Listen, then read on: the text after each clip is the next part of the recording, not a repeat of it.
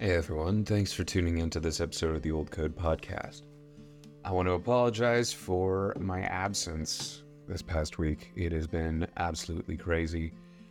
This is also a second take on the episode. So this was supposed to be the topic that I was going to discuss on Monday, but I did not like the recording that I made. I didn't like the direction I went, and so I am giving this another go. I had run out of time that day, and I just have not been able to record anything the past week.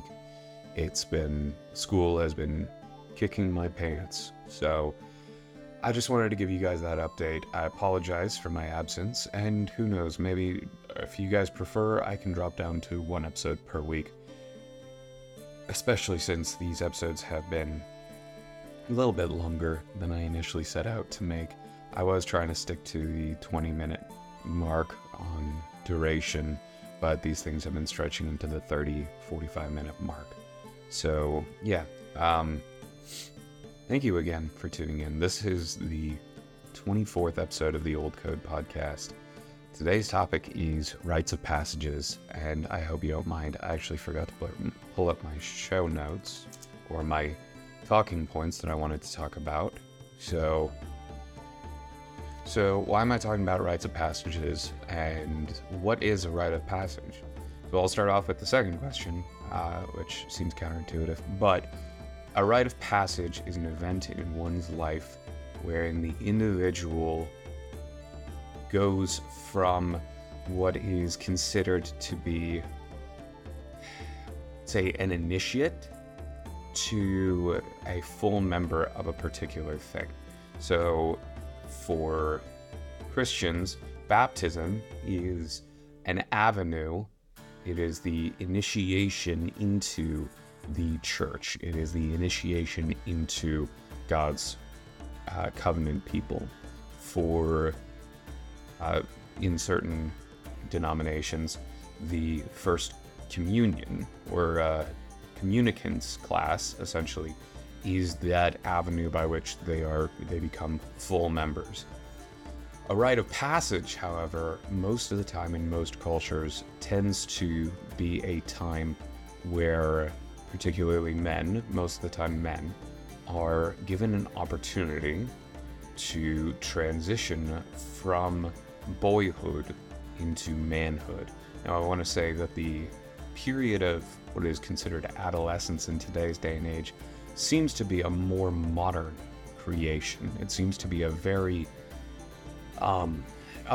recent invention of sorts, where we had, you are a boy, now you're a young adult, now you are a full-blown man. And the fact of the matter is again, this period of time, which we understand as adolescence, what we know as the teenage years, is very, very recently considered to be such. If you look at World War II, the World War I, you would see oftentimes young men, ages of 15, 16, lying about their ages in order to get into the military. My own grandfather lied about his age, claiming to be 16 when he was 14, in order to work for a company that would not hire him. And so he did not necessarily view his adolescence as he was a boy, but rather he saw that he was a man and he had the opportunity to provide for his family by working a job. Now, he was not married at the time. This was his family back home. However, this was still him acting on manhood. This was a manly movement. So, all that to say, the idea of adolescence, very recent, very, like, if you look at the 1800s, you have people, 16, 17, 1800s, you have men enrolling in university at the age of 15. John Owen started working on his bachelor's degree. I'm trying to remember where exactly it was, but he started working on his bachelor's degree in university at the age of 15. So, learning multiple languages at the same time. You do not have a period of adolescence. If anything, you have boyhood transitioning to manhood. You have manhood and you have all of the responsibilities and all of the requirements that come alongside of it. The closest approximation that we could see in pre-modern society would be the time of apprenticeships, where a young man or a young woman would be taken along by an older teacher, where they would be learning a trade. They would learn, oftentimes they would learn whatever the trade was that they had chosen, or whatever their parents could afford to get them into. So even Ivan Aivazovsky, my favorite painter, he did his apprenticeship with another painter, and this was how his family, who was semi-middle class, he ascended to become a painter for the Royal Navy. This was a means of upward mobility. I digress. So the closest we could understand in pre-modern society, and Aivazovsky was relatively modern, 1800s, but the closest approximation we could have to this would be apprenticeship, where they weren't quite fully integrated on their own terms, but they also were separated from their family. So these apprenticeships were very beneficial. However, one of the things that we lack in today's day and age is either a rite of passage or any form of real apprenticeships, because you are effectively viewed as acting on your own accord, at least in the time of adolescence, but you are not given any sort of respect. And you are also the different aspect between adolescence and apprenticeships in today's, not apprenticeships, a rite of passage is there is no time in which you must prove that you can act on your own accord and that you are responsible, strong, and dignified. So those were some of the aspects, and those were some of the results of a rite of passage, was that you had the opportunity to establish to yourself and to your community that you were respectable, that you were strong, you were dignified, that you were capable of serving, that you were capable of enduring. So all that to say, if you look at most modern or pre-modern civilizations, they all had a form of rite of passage or initiation. So, and oftentimes these would be accompanied by a public presentation, in a manner of speaking. So we can start off with one of the, I think, best from history illustrations of what a rite of passage would be. So I'll go all the way back to the Spartans for this one, and there was a particular festival to the goddess Artemis or Thea. Now, I am not promoting in any manner speaking idol worship. I do not believe that you should reenact any of the aspects of this particular rite of passage. However, we can start to dissect and understand certain aspects of a proper rite of passage. Sorry, let me reclaim my thoughts. Just got a text from my wife.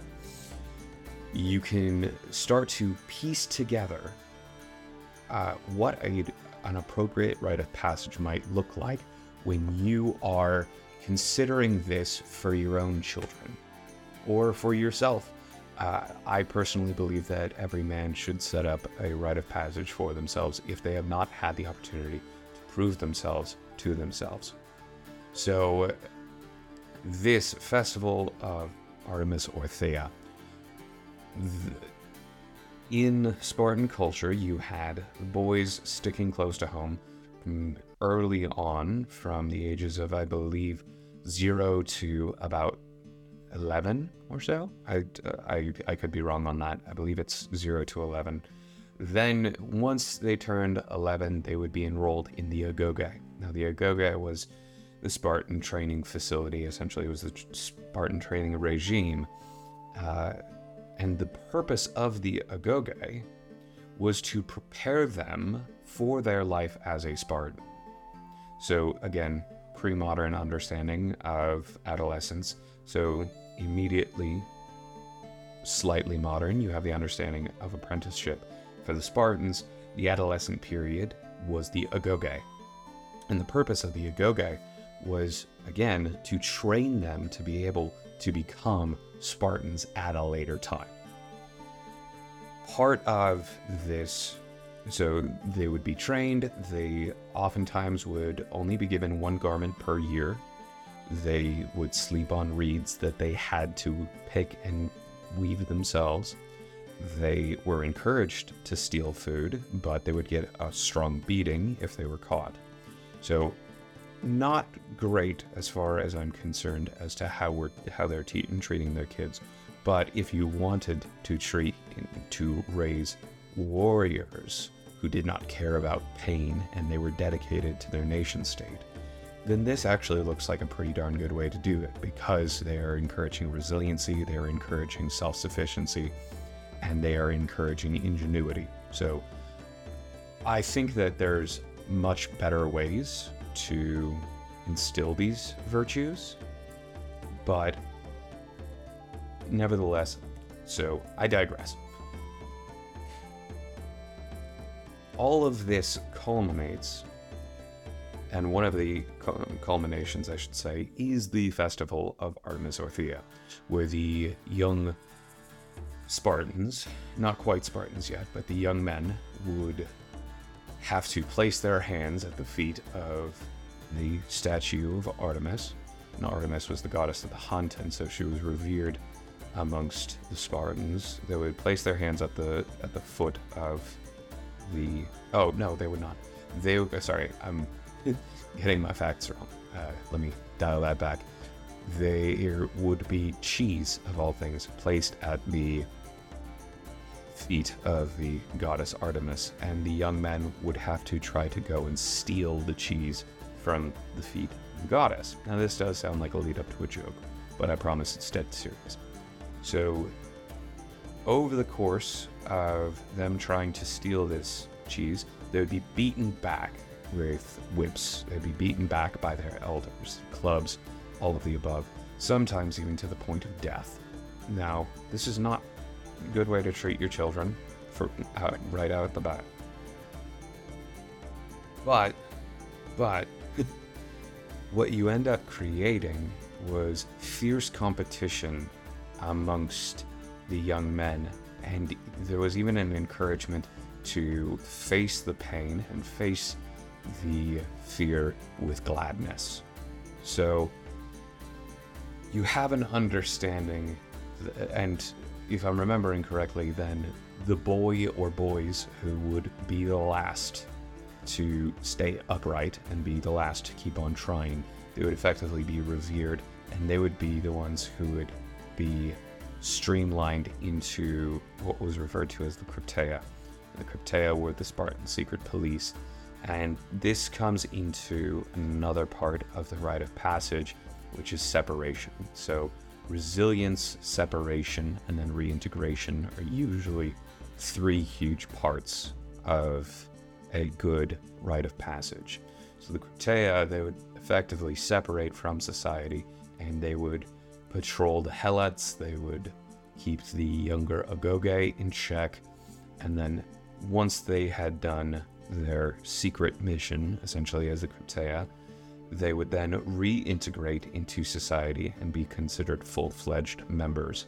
Now, of course, you had a distinction between the younger Spartans and the older Spartans, the more mature, the less mature, all of the above. However, that's not the point that I'm getting at. The point that I'm getting at is you had a fierce time of endurance followed by a period of separation, which then led to reintegration. And this seems to be a consistent theme and pattern amongst different cultures. Sometimes they would roll these certain elements would be rolled into one. So for Walkabout, for the Aboriginal Australians, the young men would spend up to, if I'm remembering correctly, a year just walking about in the wilderness. And what you see in that is resilience, and separation rolled into one. Furthermore, I think I'm going to use an example from mythology as purpose of these rites of passages. So the 12 labors of Hercules I find to be a interesting correlation to a rite of passage type ceremony. So if you look at Hercules' life, he fell under a period of a temporary insanity caused by the goddess Hera. Now, as you probably already know, Hera was very not fond of Hercules because Hercules was the son of Zeus, the philanderer, essentially, and so Hera always had it out for Hercules. So she forces him to lose his mind and inadvertently kills his wife and child. So already you can start to see, I'm going to pull a little bit of Jordan Peterson move here and conceptualize and symbologize certain aspects of this story.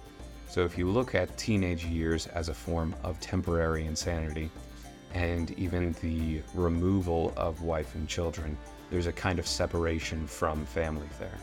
So in order to absolve himself, essentially, from these sins, he is forced to undergo these 12 labors. Now, these 12 labors ultimately prove, and his struggles ultimately end up in him being the embodiment of the Greek ideal of pathos, passion, to be strong, to be able to virtuously struggle through. Now, in all of this, I want to start tying things together. Actually, before I tie things together, I want to give a couple, what I would say, not great examples of rites of passages or anything along those lines. Rumspringa. I do not think that Rumspringa of the Amish is a good rite of passage, seeing as how the encouragement, or the Rumspringa basically means to move around, to jump about, if I'm remembering correctly. Now, the purpose of Rumspringa is to give the Amish a choice whether or not they leave the fold or return to the fold. It kind of gives a time where they can experience the temporary insanity, as it were, and then choose ultimately if they return to the Amish or not. So this is not a great rite of passage, primarily because part of Amish culture is always leading you to only being able to function within a specific context, and that is the Amish context, as opposed to preparing you to be able to suit or address any context. It is only helping you to pursue a single context, and that's something that we have to always keep in mind when we are raising and catechizing our children. Are we raising them to be able to be strong and wise in order to deal with the situations outside of their initial context, or are we only raising them so that they can return to their initial context or go completely crazy once they leave that initial context? So Rumspringa, not that great, primarily because the only context that the Amish are able to actually understand most of the time, keep in mind, is the context of the Amish. I also don't believe that bar mitzvah or bat mitzvahs are decent rites of passages, and that's primarily because they don't really have to do much in order to say, okay, now you're a man. It's a coming-of-age ceremony similar to a quinceañera or a sweet 16, but it's not a rite of passage. So, all that to say, let me start tying this in together. Purpose of all of this. So I'm going to go back to the Spartans, and I think that this can be applied to any good rite of passage. A good rite of passage allows an individual to know who they truly are when everything hits the fan. When they have nothing to rely on, when they have no one else to rely on, since I'm a man, I'll speak for men. The man can look at themselves and know that they have been through whatever the hardest thing that they've ever been through, and they know that they can get through this as well. So, and I think that that's a tremendous benefit of something like BUDS with the Navy SEALs. Most boot camps aren't necessarily meant to train you to be any particular thing. It's meant to reinstill a distinct sense of identity for oneself. You are now no longer the person who walked in. You are a different person. You are a soldier. You are a Marine. You are a SEAL. You have a new identity. You may have the same name, but you have a new identity. So that's part of the purpose of a rite of passage. It's to be able to look at oneself and say, okay, the boy is dead. The man is here. I have let the boy die. I have encouraged the man to live. And I think we have a very hard time, particularly in modern society, doing that because we are so obsessed with youth. We are so obsessed with maintaining our glory days that we don't want to let go of our childhood. For the most part, men tend to stick around in 3 days. I think we can all think of a pop culture example of the man, the 40-year-old wearing his Letterman jacket at the high school reunion. That's part of it. We don't want to let go of our childhood. For the vast majority of women that I've run into, they tend to be Disney or Harry Potter adults. And that is, again, clinging to a necessary aspect of their childhood. Jung even had a concept for this. It was the puer aeternus, the eternal child or child god. Think Peter Pan. It was the person who never ever wants to grow up. So the purpose of the rite of passage, however, is to embrace that God-given aspect of our lives, which is to say, we are now no longer children. We are adults. We are men. So in instilling that new identity and allowing the old identity to pass away, you are now left with this beautiful sense of purpose and calling, which leads into my next point as to the benefit of a rite of passage, which is when there is a standard cultural rite of passage for people. If I am in battle and I'm standing alongside somebody else who has been through the same thing as me, and they've proven themselves to be just as tough as me, I can trust them. And I can fight even harder knowing that I've got worthy backup at my side. And that's an additional benefit of this, is that I can not only be strong in myself, I can be strong in the person standing to my left and the person standing to my right. So that is on a cultural level. However, establishing a family cultural level, first of all, like I said, I only have a little 10-month-old daughter. Cute as a button, love her to bits, and currently trying to catechize her. Now, on a family level, however, and since I have not been able to implement this, I can only speak for what I have done for myself. If I'm remembering correctly, let me quote Alexander the Great on this. So, give me 2 seconds. I had it pulled up. I know that I had it. Your pardon on this one, folks. All right. Well, you know what? I will just say it like this. I will paraphrase Alexander the Great in saying he effectively said at one point he would much prefer to excel in knowledge than in power. He would prefer to learn all of the secrets of the philosophies rather than power and dominion. So,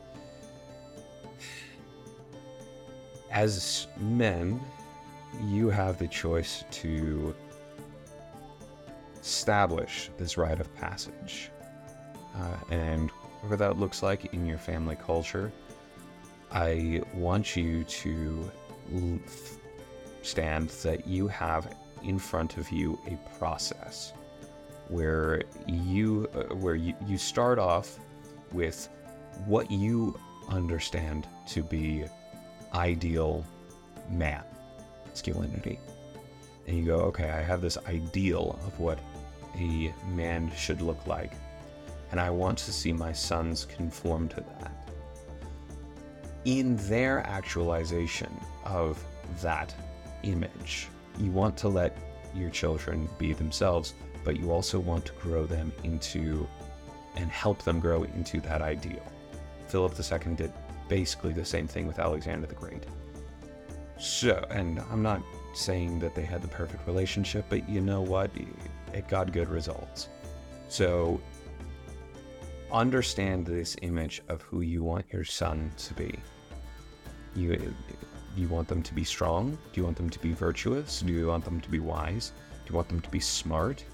Do you want them to be able to hunt? Do you want them to be able to build a house? Do you want them to do whatever these things are? Understand the virtue that you prize and prioritize. From there, you are able to reverse engineer this rite of passage to be able to fulfill that. Let's say you want your son to be a wise man who is also physically strong. All right, let's throw out a hypothetical rite of passage where you set your son out to wander in the mountains for, say he does the Pacific Crest Trail for a month, and upon his arrival he needs to have been journaling every single day, and he needs to have written on one consistent topic, exploring his meditations on a particular topic, basically writing something similar to a master's thesis. So you have your rite of passage established.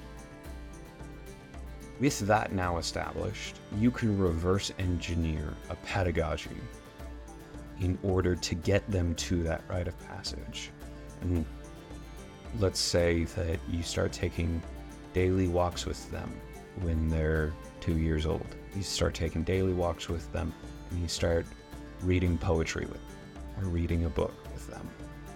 When they're 5 years old, you start taking them on light hikes over the course, and you start having them memorize certain things, certain passages from books or something along those lines.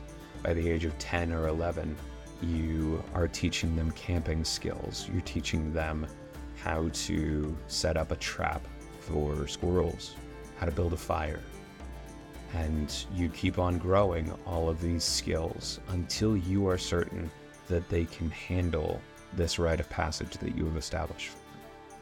And I think my closing note on a good rite of passage is it should be 120 to 150% what the child or young man will experience in real life.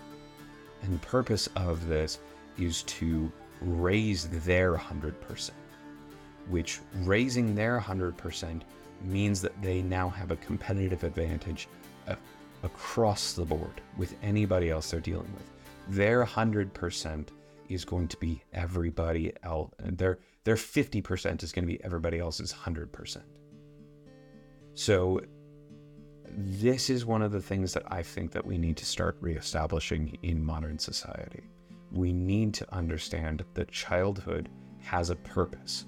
Let kids enjoy their childhood, but recognize that the childhood is meant to be preparing them for adulthood. Adolescence and childhood are meant to be preparatory times for the rest of their lives. You, as a parent, enjoy your children while they are children, but recognize and understand the fact that you are only responsible for them for maybe 18 years of their life.